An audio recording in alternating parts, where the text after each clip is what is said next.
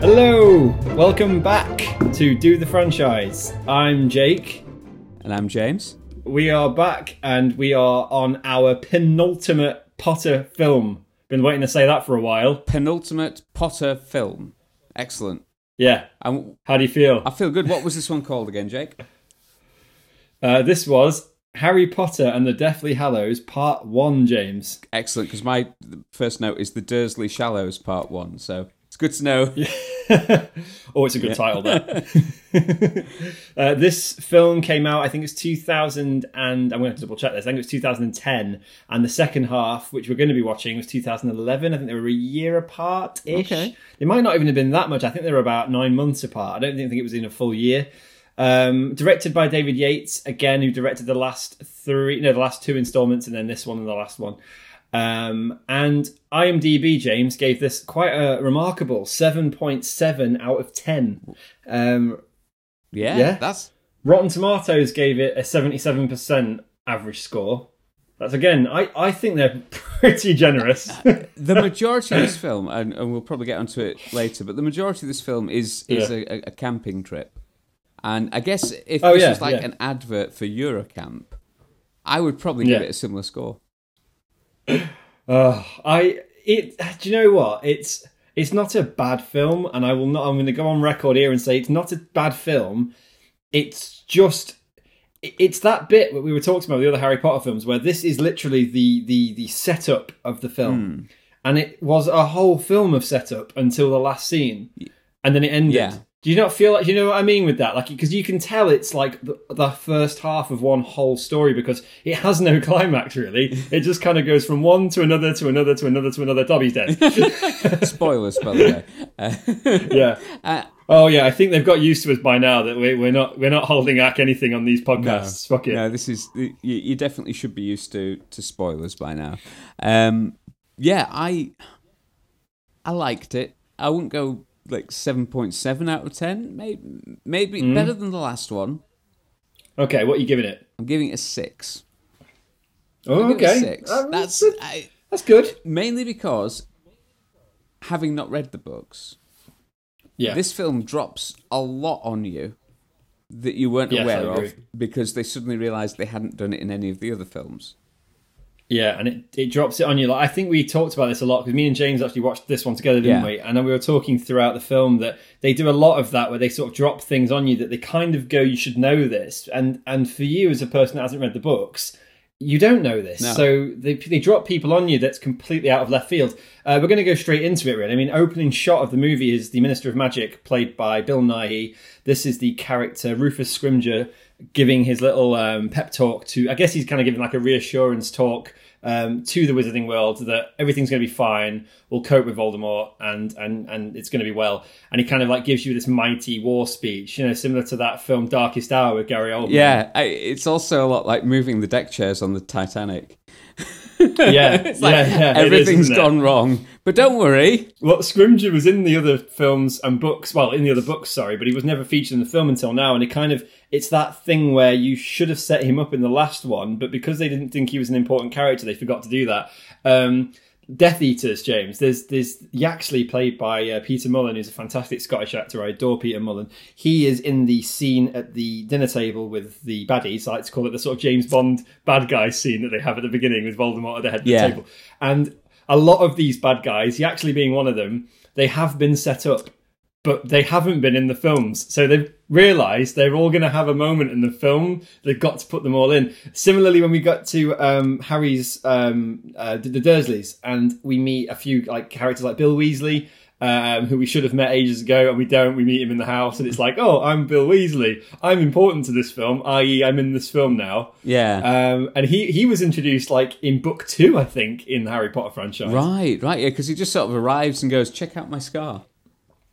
Yeah, it's odd, isn't it? And do you remember I like to call him the Cockney Del Boy Wizard? I think he's called, what was he called? I should have it in my notes here.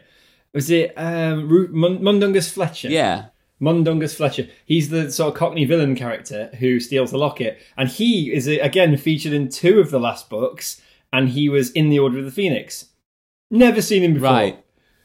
So he's completely dropped on us in this film, and they completely drop him in and go, we need him in this film because he's going to nick the locket, and that's going to be significant. Do you know what I mean? There's a lot of that where they've kind of dropped the ball in the last two movies, and now they've got to go, shit, we have to get that in now, quickly. Right, okay. It does make sense.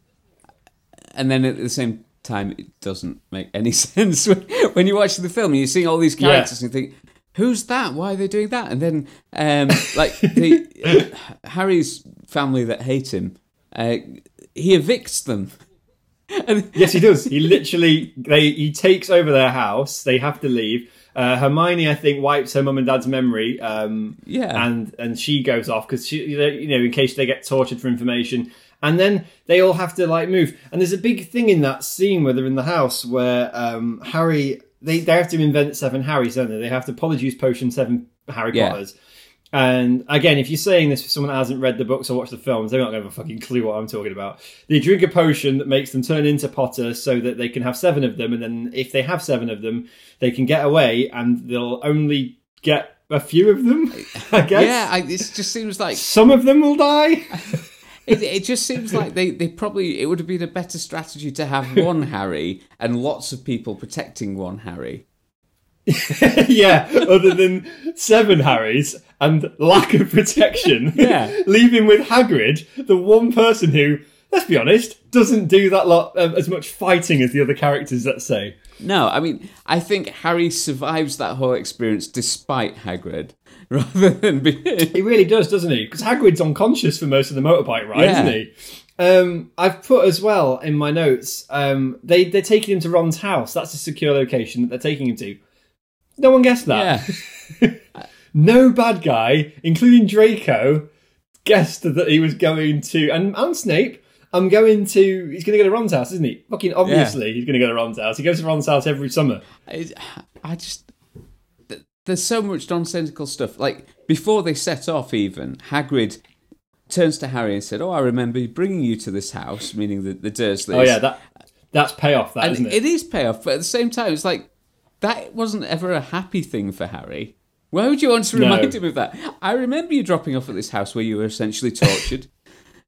When your mum and dad were killed, I remember bringing you here. And you were brought up for 11 years thinking that you were just a neglected, malnourished, only child that has parents, auntie and uncle that basically just hate you. You lived under the staircase.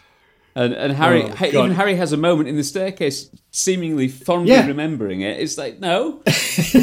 No.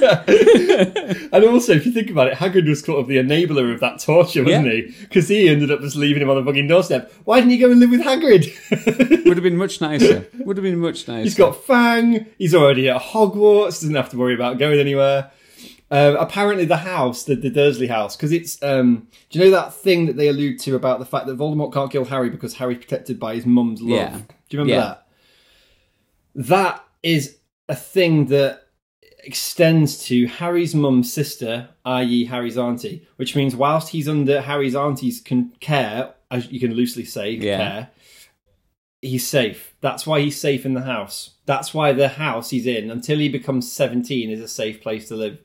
Once he becomes of age, that protection wears off, apparently. Oh, okay. It's a bit like working tax credit or benefits when you've got multiple children, I think. Something like that. When they get to a certain age, that's just gone. No more.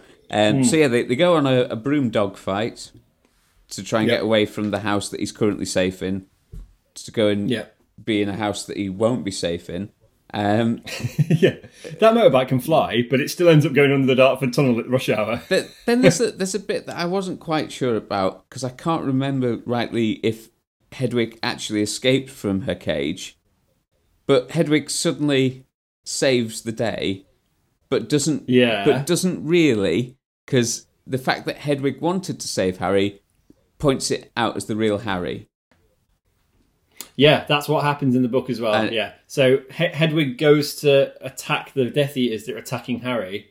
Death Eater kills Hedwig, and then he backs off because they know that's him.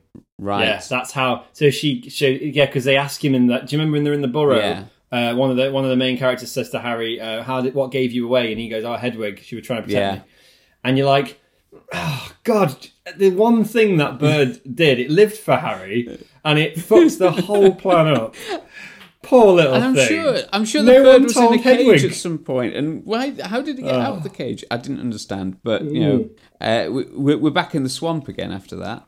Yeah, Voldemort arrives to kill Harry, but Harry's wand inexplicably defends him itself by fighting Voldemort off. Do you remember? Yeah. And then the wand that Voldemort steals from Malfoy's dad gets broken, and then Voldemort screams in anger because he hasn't killed him. Again, he's got away. Plot armor suits Harry, and it comes out. Yeah, they end up in the swamp.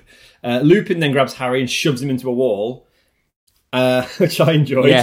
Yeah. And he says to Harry, "What creature sat in my office the first time you visited Hogwarts?"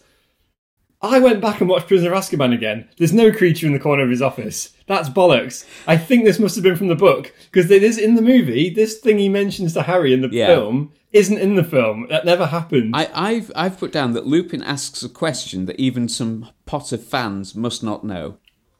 Yeah, I agree. That's quite a difficult question. It's very specific. That was a number of years ago. And Harry's been through a lot since. Yeah. Yeah, Quadwizard Death Games. Lupin interrogates other people like Kingsley. They ask each other if they're spies.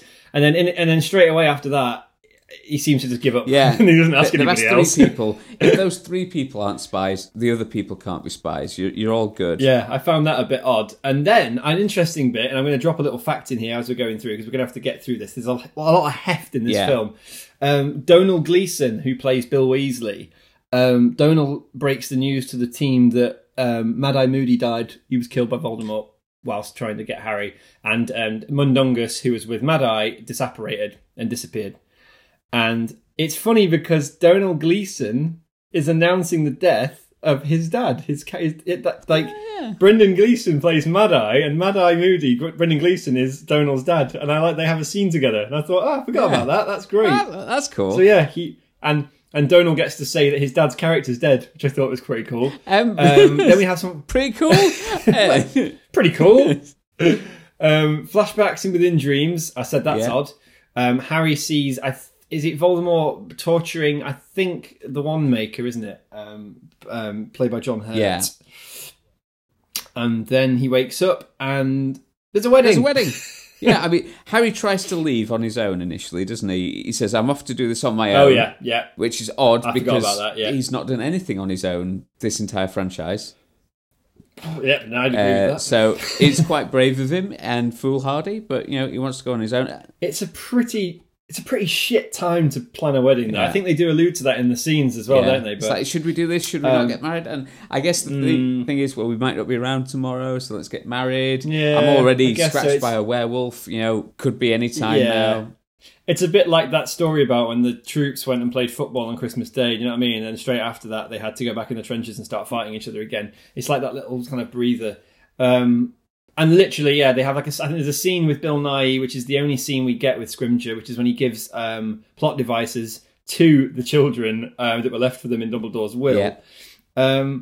They're a bit shit, James. I don't know. The one that he gives Ron, where he says, it's for time when times are most dark. And I'm thinking, this whole film. This whole film's dark. Also, can Dumbledore predict the future? Because he does make a few calls with those things, doesn't he? And they do happen in the film.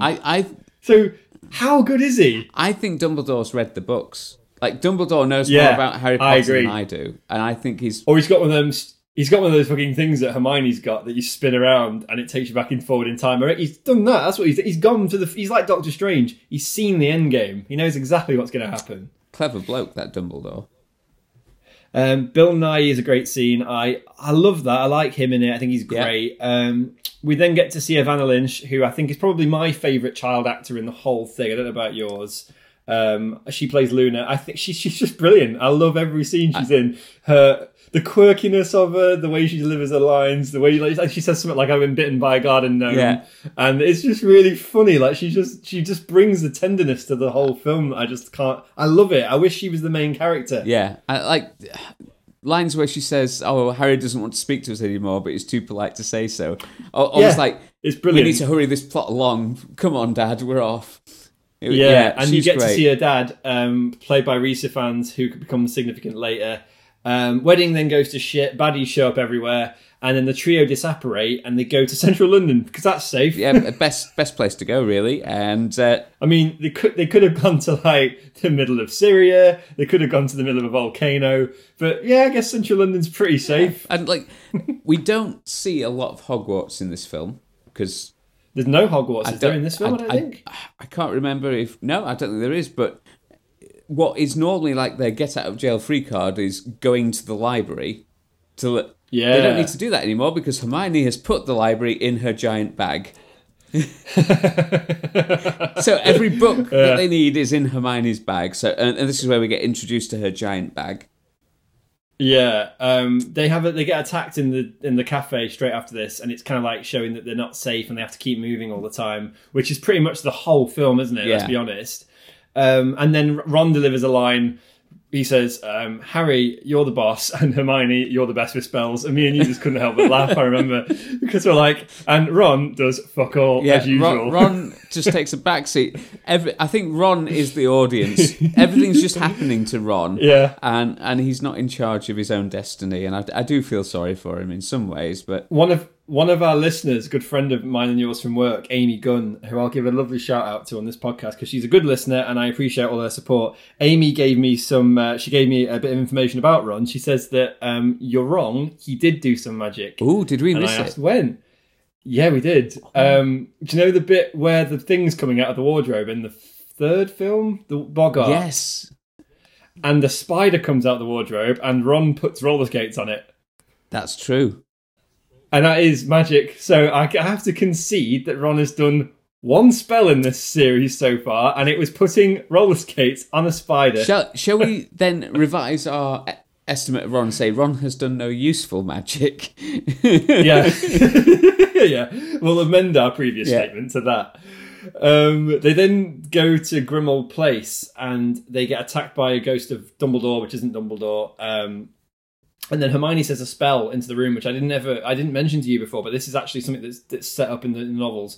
If you say this spell into the room, if somebody's in there, a voice comes back at you from yourself. Ah, it's a bit like it's like a radar thing. Do you know, like a radar wand spell? Yeah, it's like when I used to play Splinter Cell, and I'd put the little camera under the door. Yeah, it's that. That's right. So she does that, and then she says, "We're alone." But they're not, James, because there's an elf in there. Yeah, does it not work for elves? I mean, elves are later. It is confirmed that elves seem to top everybody for magic because Dobby can just go anywhere he wants, do what he wants. Yeah, he did. I guess it's that thing that me and you've spoken about, which is it's like the elves defy the plot, which means like that thing you said, Boo. It's like, how did that work? Well, it's magic. Yeah. John Hurt's then being tortured about information regarding wands because Voldemort wants to kill Harry, but he says use another wand, and then he regrets saying it and says, I thought a wand would work, I'm sorry, and then he says there must be another way, and then Harry wakes up again, and we get like a constant bleed of kind of flashbacky dream sequences, and this is, I think, Harry's connected to Voldemort, isn't he? So we're seeing little bits of Voldemort's what he's up to creeping into Harry's consciousness, which I kind of like. I think they work well. It works well. It sort of it lets you know what the other side is doing as we're very focused on the three kids. Yeah. Why they're a bit too quick. Yeah, it's difficult for me to keep up because I'm not aware from the books what's going on. So it's tricky. It was tricky for me to keep up. I was also quite hung up about the fact that they didn't find bedrooms in this house. They all slept in the living room. Yeah, there's like 6 bedrooms, 7 bedrooms in this terrace. I love it. RAB, they then find the bedroom belonging to Regulus Black, who was Sirius's little brother. And again, I think if we don't read the book, we don't know who he is anyway. But he was basically a Death Eater who stole the locket and defected against Voldemort. Okay. He then gave the locket to Kreacher. And I believe, and again, I'm going to be going back in my childhood a little bit, I believe that Kreacher is taken with Regulus to the cave. Do you know the cave that Dumbledore and Harry go to? Okay. And Regulus makes Kreacher drink the potion, which is why he's so miserable and sad all the time. Oh, so he would have started off like Dobby. but he's become and then they get the locket. Yeah, Creature has to drink this horrible potion. He gets the locket, and then Regulus puts the fake one in and fills it back up, and then they bugger off. But when they get back to the house, no, they're in the cave. Sorry, and Regulus says we need to destroy it as quickly as we can. And as they're trying to destroy it, the zombies come out of the water and kill Regulus. Ah, do you remember? Right. That's how he died. He dies in that cave, and then Creature gets out of the cave by doing elf magic or whatever. He just vanishes. Yeah. And he takes the locket back and stashes it in the house, and that's how it all comes about. And then he gets stolen by Del Boy, and Del Boy gives it to Professor Umbridge. So it's a lot, isn't it? I think it's like a lot of unnecessary strands to get. I guess it works. I guess it's not at all necessary to the plot until you bring Creature into, and you mention he's been responsible for stuff. Like, yeah, I would have been quite happy if Regulus had just given it to the other guy. Yeah, I agree. You almost don't need Creature, except for the fact that he's in the book. Yeah, and I think that again, you'll find this with all Last of the franchise sort of series, is that they try to do a lot of fan service in those, don't they? Like, I think Creature is purely fan service. Yeah. They then have Polyjuice Potion again, and I think it's getting a little bit tired, if I'm honest, as a plot device. It started to feel a bit like the masks did in Mission Impossible 2, where everyone was wearing a mask. No one's who they said they were. Yeah. So what's the point? It already got really confusing because Dobby and Creature talk about themselves in the third person. So when Dobby's describing what Creature did from Dobby's perspective in the third person, I was already lost. I agree. I'd just given up at that point. I was like, no, just tell me, move on to the next bit, which the next bit is like the Mission Impossible scene there.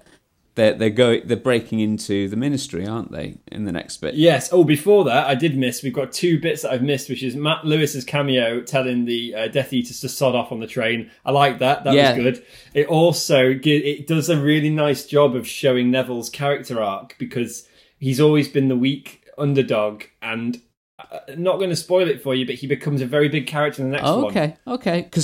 And he almost becomes the hero.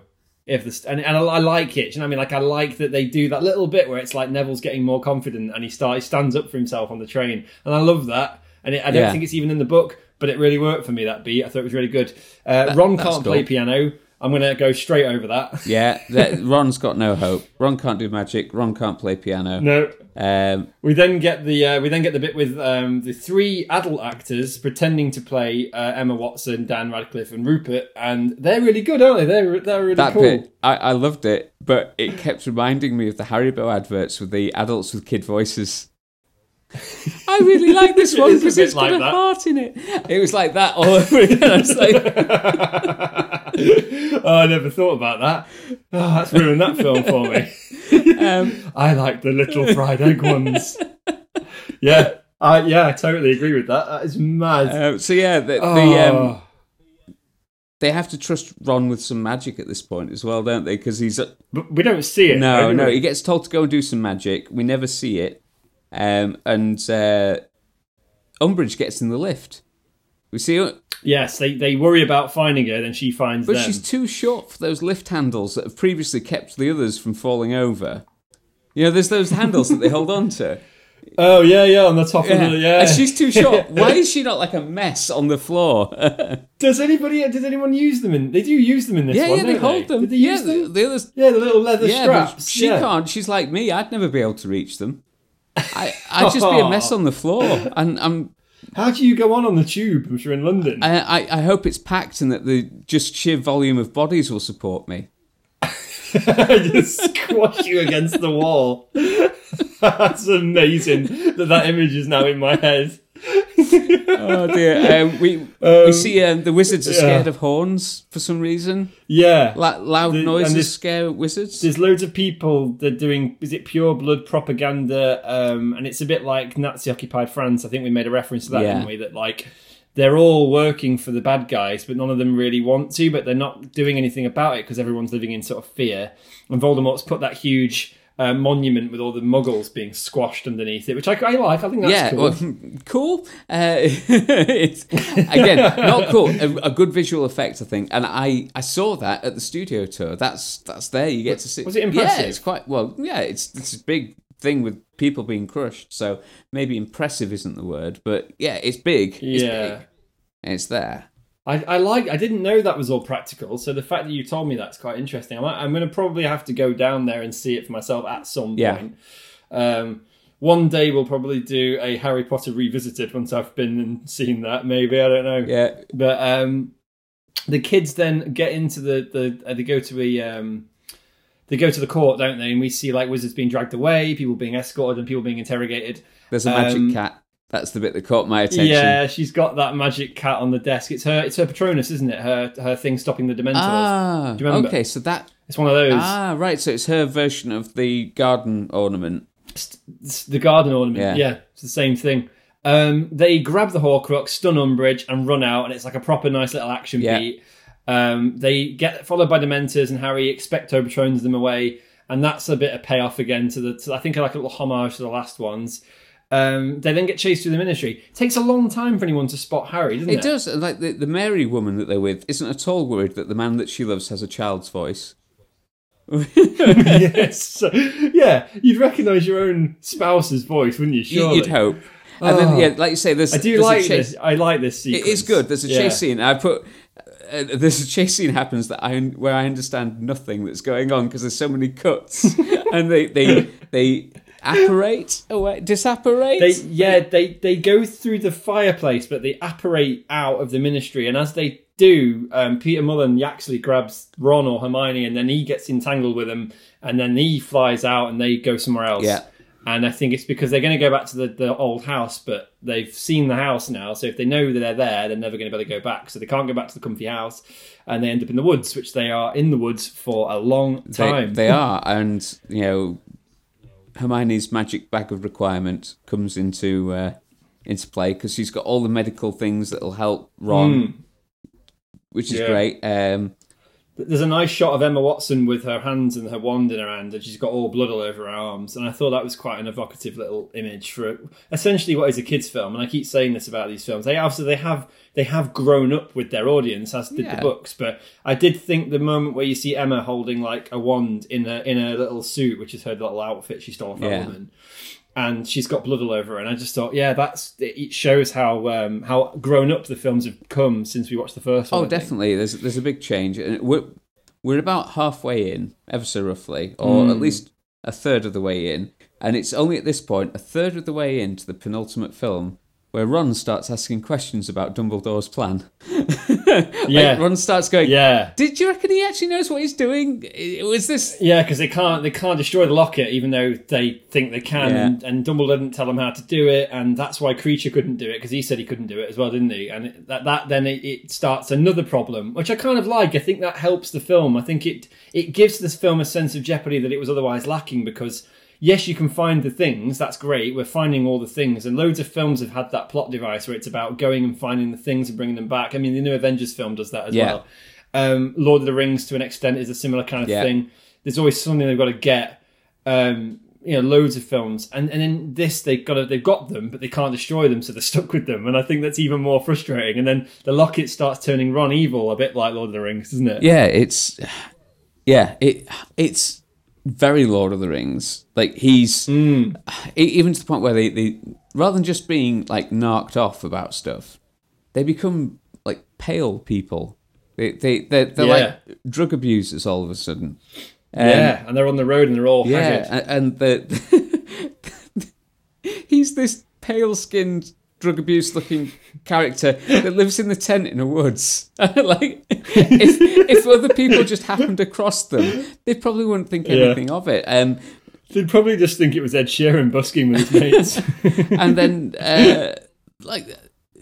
Harry is somehow still impressed that Hermione's magic works, because she hides them. She puts a Wakanda-style spell around the tent. And Harry seems ridiculously impressed that works. Because they've got that gang of snatchers after them, haven't they? And then we get the scene. Harry and Ron have a big bust-up about they need to find this sword now. Hermione's remembered something in a book or something, and there's the Sword of Gryffindor, which is the sword we saw in the Chamber of Secrets.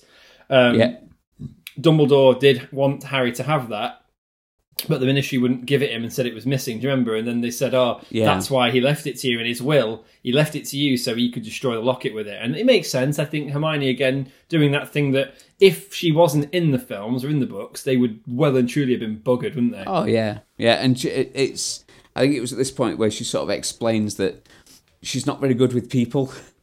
And she's like that whole Sherlock Holmes thing of being a highly functional sociopath. Hermione is sort of expressing that, and then Ron just gets annoyed that his best mates are getting on. He does, and then he gets all jealous and he goes, and then they're on their own for a bit. Harry and Hermione go tenting without Ron. They go tenting. It's a Richard Wood coined phrase, I believe. Hermione then notices the symbol of the Deathly Hallows, the triangle circle line drawn in the book of children's stories that Dumbledore left her. And they go to Godric's Hollow because they think that there might be something there. And again, the plot does slow down a lot. Yeah. It does lose its pace really quickly. I like that scene. I think it's really somber. I think it's good. He sees his parents' grave. It's Christmas. It's a different kind of Christmas to what we've had in the previous films, where they were all very upbeat and silly and they were going to the pub and stuff. And it's like now we're well and truly in a really sad, dark. I love the way she says that. Harry, I think it's Christmas Eve. And or any other day before Christmas. It could be any other day, but she's gone with Christmas Eve because it's more emotive. Yeah, no, I agree. Then we see a lady who is a writer. The writer lady is dead, and she's turned into a snake. Yeah, and I think we discussed this when we were watching the film. I was really hoping this was the same snake that Harry set free in the first film. I wanted some closure for that snake, but I'm reliably informed it's a different snake. It is, and she is very close to Voldemort. She's like his second in command, even though she's a reptile, which I find really odd. And Harry throws a brick at her. Harry throws a brick at a snake. That's another good episode title. They then go to the woods, and Harry's attacked. They leave without anything. I think what does happen, Harry breaks his wand in half, doesn't he? Yeah. And it's going, we went there to try and do something good.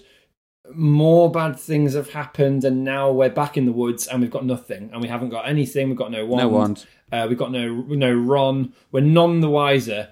And then the Christmas reindeer appears, and it leads Harry to the lake, in which, in the bottom, is a sword, the Sword of Gryffindor, but we don't know who's put it there. No, and I again got a little bit confused because when the Christmas decoration first arrived to get rid of the Dementors. Sorry, brain went. Yeah. It's the same thing. They can send messages to people. Yeah. Like, do you remember at the beginning? Yeah, they send messages and they can use them for. It's their like spirit animal in an ethereal light form. That makes sense basically to me. But then in this film, it's used completely differently to that film.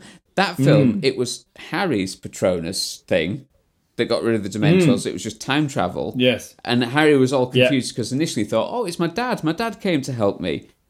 In this one. Is it his dad that came to help him? Or is it his Patronus? No, it isn't. It's a doe, not a stag, so it's a female deer. Okay.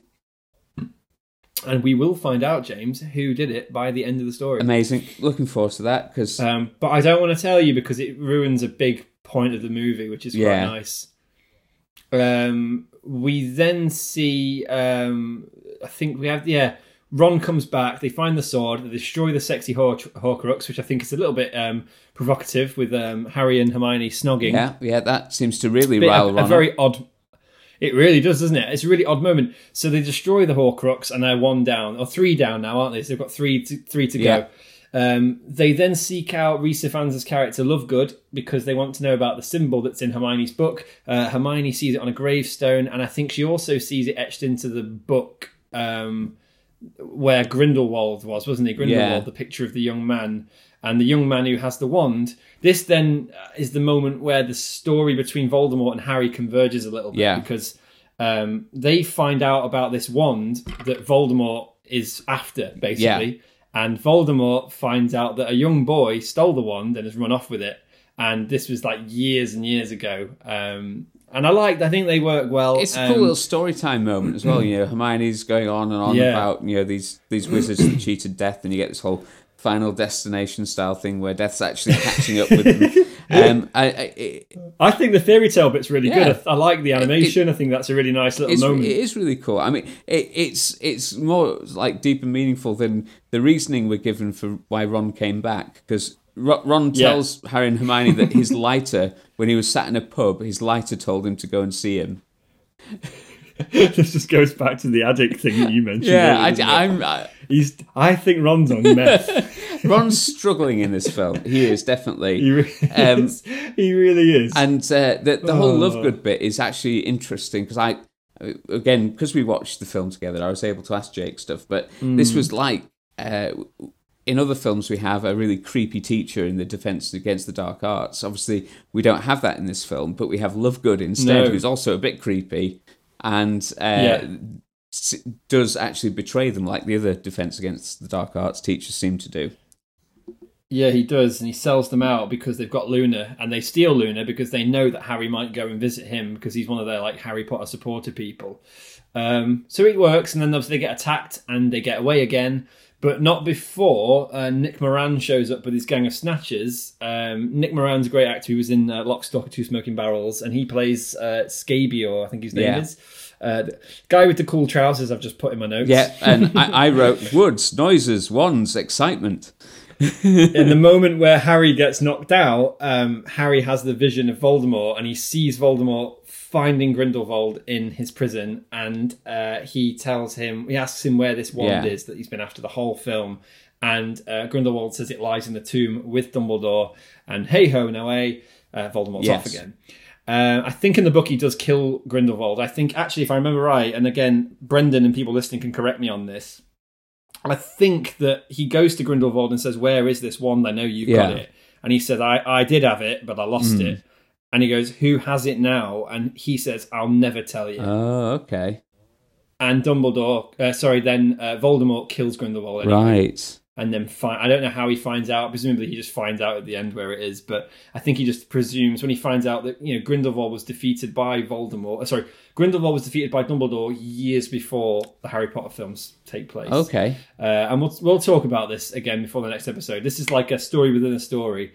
And this story that Rowling's written is now being done in the prequels, and there's ones that are coming out now. Yes, I thought I recognised the name. Is this the character that's then played by Johnny Depp? Spoilers. It is, yeah. So it's him. It's another character, a dark wizard that is from the past, sort of from the 1910s, 1920s. Okay. And he predates Tom Riddle and all of this. The gang are then captured, taken to Malfoy Manor, and this is kind of really the first real peril that they're in for the most of the film, like real peril where they're actually they're going to get caught and they're going to get killed. Well, up until this point, the real peril has been where do they go to the loo at night because they're camping. At this point they get threatened by Bellatrix, don't they? They do, yeah. She's great, isn't she? Isn't Helena Bonham? Me and you both gave each other a little grin, didn't we? When she came on screen at the end, she probably has about 7 lines in that whole bit of the film. Helena Bonham, but she's fantastic, isn't she? I just love her so much. I think she's absolutely brilliant. Can't be overstated how good she is. She was my favourite bit in the last film, in the bit that isn't in the books, where she's running through the field. Where she's kicking all the glasses off the table. I like that bit as well. Yeah. It seems like all her best bits probably aren't in the books. and are just done in the films. Yeah, I don't know. Yeah, I think I always found her as a character in the book quite entertaining. I liked that character. I remember being quite, that's an interesting character. And again, it's that thing where you're like, she's a strong female character. Yes. But she's pure evil. She's just evil, as all the way to the core, as evil as Voldemort is, and she's sort of Voldemort's right hand woman. They tried to say to Draco, is this him? Because if it's not him and we summon Voldemort, he's going to kill us all. And inexplicably, even though there's like Ron and Hermione in the corner, Draco goes, I can't be sure. I'm not sure if this is the person I've hated for the last 8 films or whatever. Yeah, and Draco does know it's Harry. Let's make that clear. And to you and me, because I know we haven't really spoke about this film until tonight, he does know it's Harry. He's very reluctant to give Harry up. And this is the start of Draco's decline, as it were, to the good side, to redemption, I guess. Okay. I think we knew in the last one he was told to kill Dumbledore. He didn't. He didn't seem happy about his place in this gang. He's not happy. I think he's having proper second thoughts, as is his father, the wonderful Jason Isaacs, who's brought back for this one as well.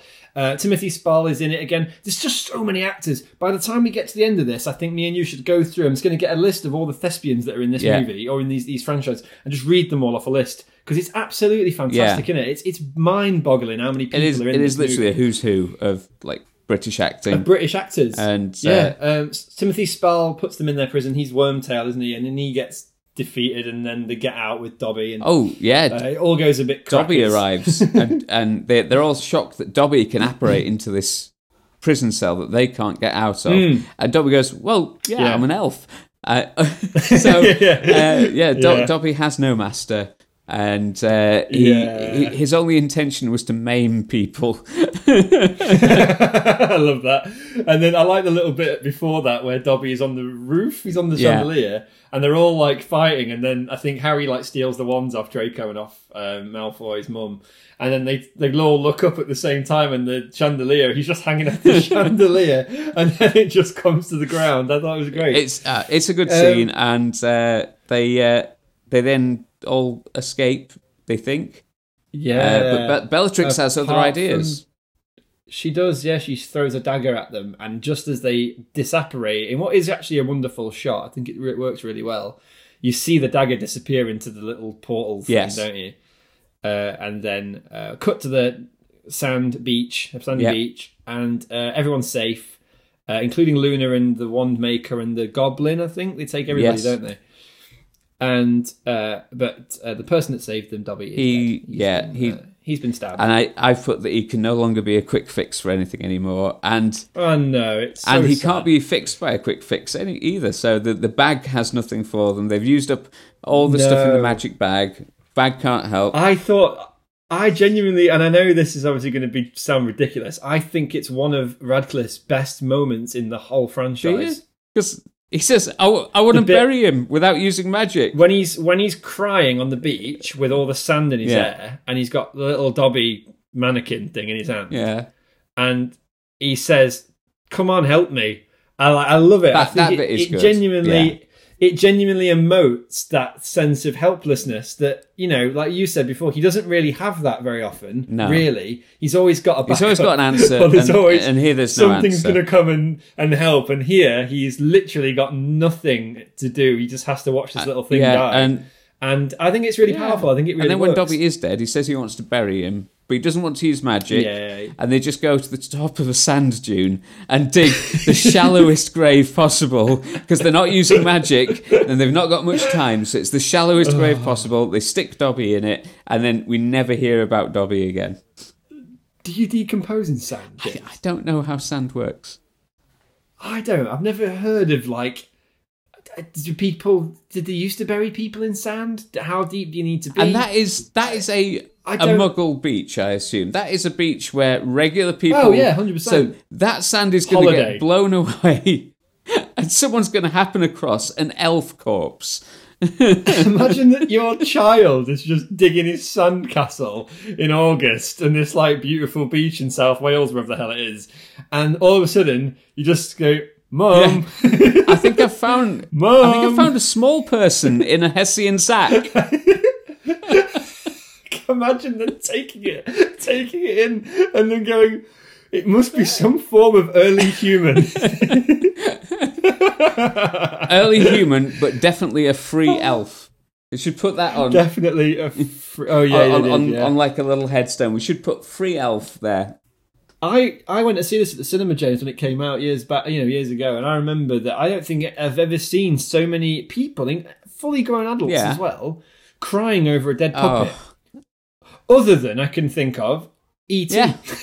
Well, because that does get you. Yeah, and it's just a mannequin. It is an emotional moment, and Dobby's gone now, which I'm sad about, I guess.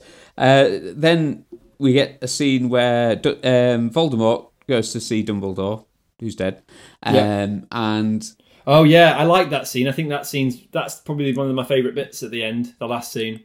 Do you like the film Highlander? See, I haven't seen it for a long time, but I know what you're getting at. Because it's very Highlander that there can be only one, and he's got his wand now. He's got the magic wand, the most powerful wand. He literally decimates Dumbledore's tomb to get it as well, which is kind of scary. Yeah, it's sick. It just seems like when, and I mentioned this before, and you did explain it really well. I like this, so we'll bring it up now. The fact that Dumbledore has had that wand all the time, and Dumbledore has previously fought Voldemort. It seems like Dumbledore could have saved everybody a lot of trouble. If that is the most powerful wand in the world, Dumbledore had it. He could have, done his thing. Yeah. I'm waving a fictitious wand at Jake over FaceTime. He could have done his thing. I can't see. Oh, sorry, I can't see you. We've lost connection. It says poor connection. Oh well, I can see you. But I've got this little blurry image of your head, which is really quite pleasant. Excellent. It's probably the best way to see me. I can see you clearly, so this is good. Oh, amazing. I've been picking my nose. So that's how the film ends, isn't it? We get that that final shot of Voldemort, having a lightning party. He does. He steals the Wand of Destiny, as it's kind of referred to in the books, and that is it. It's the end, and you can only assume that Harry's in for some trouble. In part 2, he's not. They're not in a great place. They've still got a few of these Horcrux things to go after. I think 3 left. They've had a description of what sounded like the Philosopher's Stone being important as well. Am I misreading that? Like the 3 things that made up the Deathly Hallows. It seemed like the Philosopher's Stone was mentioned. Yeah, it's a different stone. Ah, okay. Because that would have been really easy because he already has that, right? Yeah, the Resurrection Stone. Yeah, it's hidden. No one knows where it is. No one's seen it for a while. Okay. I'm going to drop something on you now, which again, it's just a little teaser for the next one. There are 3 Deathly Hallows. One is the wand, which we now know Voldemort possesses. Mm-hmm. One is an invisibility cloak. Shock horror. I bet you've seen that before. Yes. And this 3rd one is this little jewel, this little stone that can bring back people from the dead. We have seen it before, James. Oh, okay. And I won't tell you any more than that, but it has been featured in at least 2 scenes in this movie where it pops up in the last 2 movies. Oh, okay. It's right in front of us the whole time, and we don't ever realise it. So I really like that, and that ties up quite nicely. Okay, I look forward to that. Yeah. We're going to go straight into our facts, because I know we're running out of time to get today. A, B, E, F, or as in, or someone. Say it. A, B, E, F, or as in, or someone. Say it. That is correct. First fact I had, actually, was something me and you discovered together. The voice of Dobby is the amazing actor, British thespian, and all-round brilliant bloke, Toby Jones, which I've never realised. No. Toby Jones plays Dobby and has done since Chamber of Secrets. Oh, well, it's nice to know that, isn't it? And like you say, we only found that out because we were watching going, who is that voice? And it's not a recognisable performance as Toby Jones, but I imagine he's not had much call in his other work to be an elf. And I don't think Toby Jones was anywhere near as popular then when this came out as he is now. I think his career was post-Potter, really, his big career. So it's interesting, that, isn't it? That is interesting, because that means someone watched this film and went, you know who we need for our role? That guy that played the elf in Harry Potter. Fact number 2 I've got is Jason Isaacs, again, who I can't say more about, and I'll try not to do too much of that in this podcast.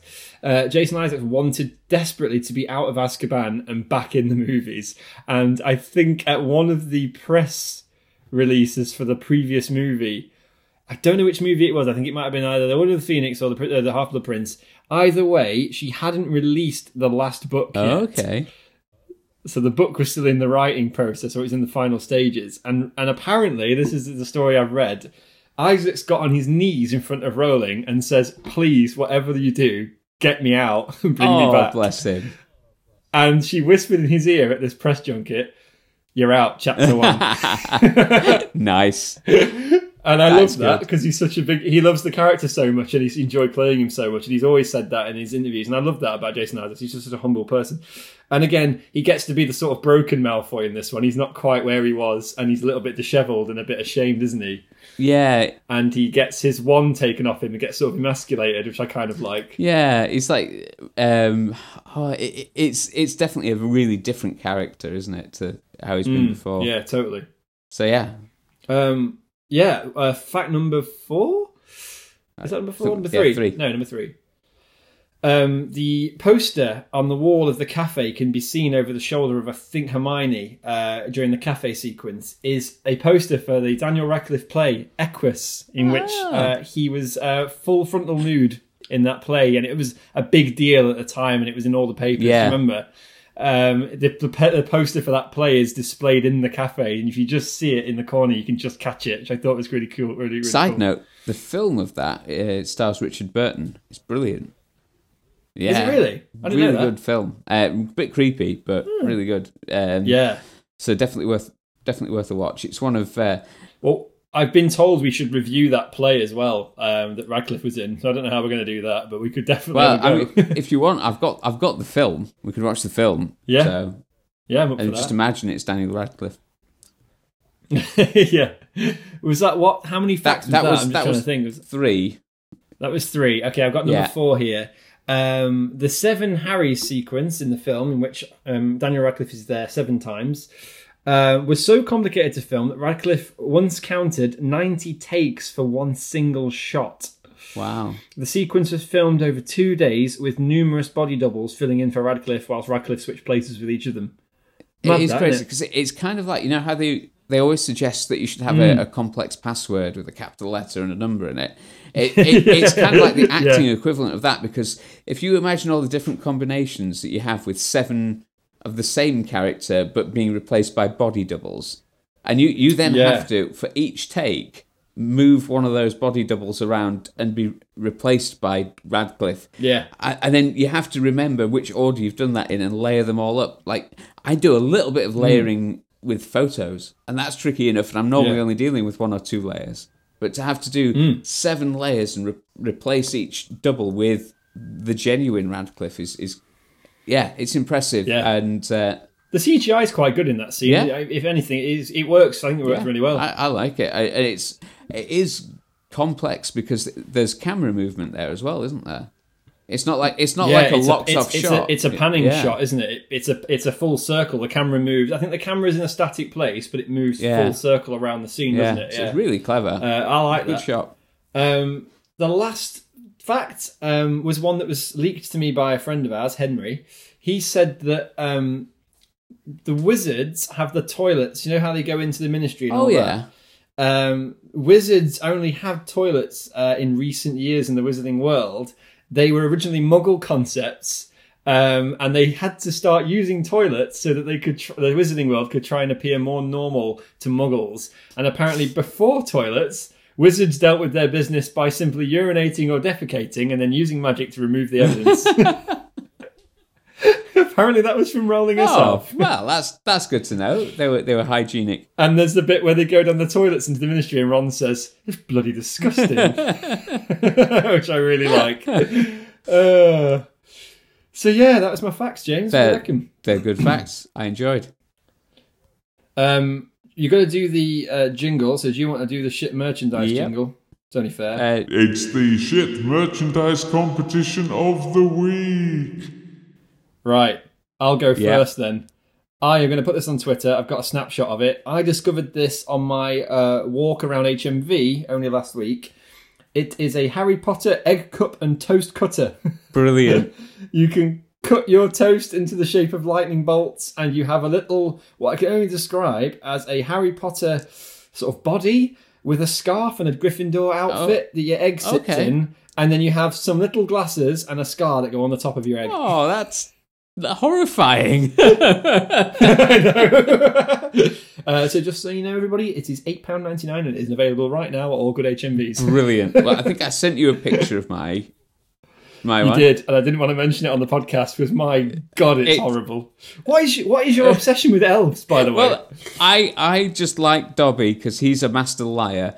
in these films. And last week we'd mounted Dobby's head on the wall like some sort of game that had been hunted. This week we have a Dobby plush toy that's like it's an official sort of bit of merchandise. It's from the Harry Potter shop, and I guess if you like Dobby, it's kind of cute. It's a bit oddly proportioned. It looks like someone skinned Yoda. Jesus Christ! Do you know how much it is? It's 30 quid. So your merchandise is definitely a better value. James, it's 30 quid. What does it do? Product. It says, take home your own plush version of Dobby, the lovable house elf first seen in Harry Potter, the Chamber of Secrets. This plush version of Dobby is highly detailed. Too right it is. Oh, God. Its eyes are staring into my soul. Do you know what this does for me, James? This makes me realise that we're giving away a good, hour and a half each week for free about Potter. These lot, they're giving away plush toys for 30 quid. If anything, you want to get behind this podcast because we're giving it you absolutely for free. And this plush toy is 40 centimetres tall. Jesus, that's not even that big. That's about as big as my desk. Yeah, I mean, it depends on how tall you are. I mean, like, to me, that's like a friend. I could have a friend live with me for 30 quid. This is great. And I don't have to feed it. It's wonderful. You don't want a skinned Yoda as a friend. That's just weird. It's exclusive to the Platform and 9 3/4 store, which is great. You know, I'm going to be looking along that website a lot in the next week for next week's episode. Someone reviewed it as the best toy in the world. Oh, there's obviously someone that really likes it. I'm not going to shit on their parade if they like it. That's great. You know, if you're a Harry Potter fan.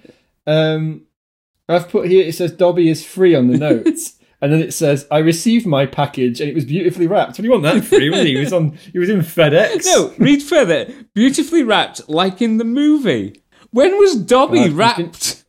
I don't know, but he's been shipped all the way to Japan, James. I'd be careful shipping a house elf to Japan. They might eat him. We get the option to report some of these as inappropriate. Yes. So yeah, that's great. So you can own your own house elf, which kind of defeats the point of the message of the movie, right? Because it's meant to be free.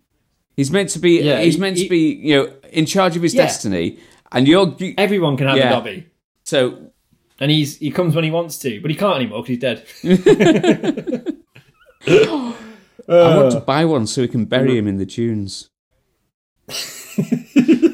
Should we do that as our last episode? We buy a plush Dobby. If anyone wants to donate me and James a Dobby, because I don't really want to put my hand in my pocket if I'm honest, we will take him to the beach and bury him. And then we'll wait for someone to dig him up and we'll get a little This is really sick, but I'm up for this. We should get a little stone that says Dobby is a free elf and stick it in there and see if anyone digs it up. Oh, that would be great. So, until next week, James. Thanks for listening, everybody. Thanks, bye. Bye.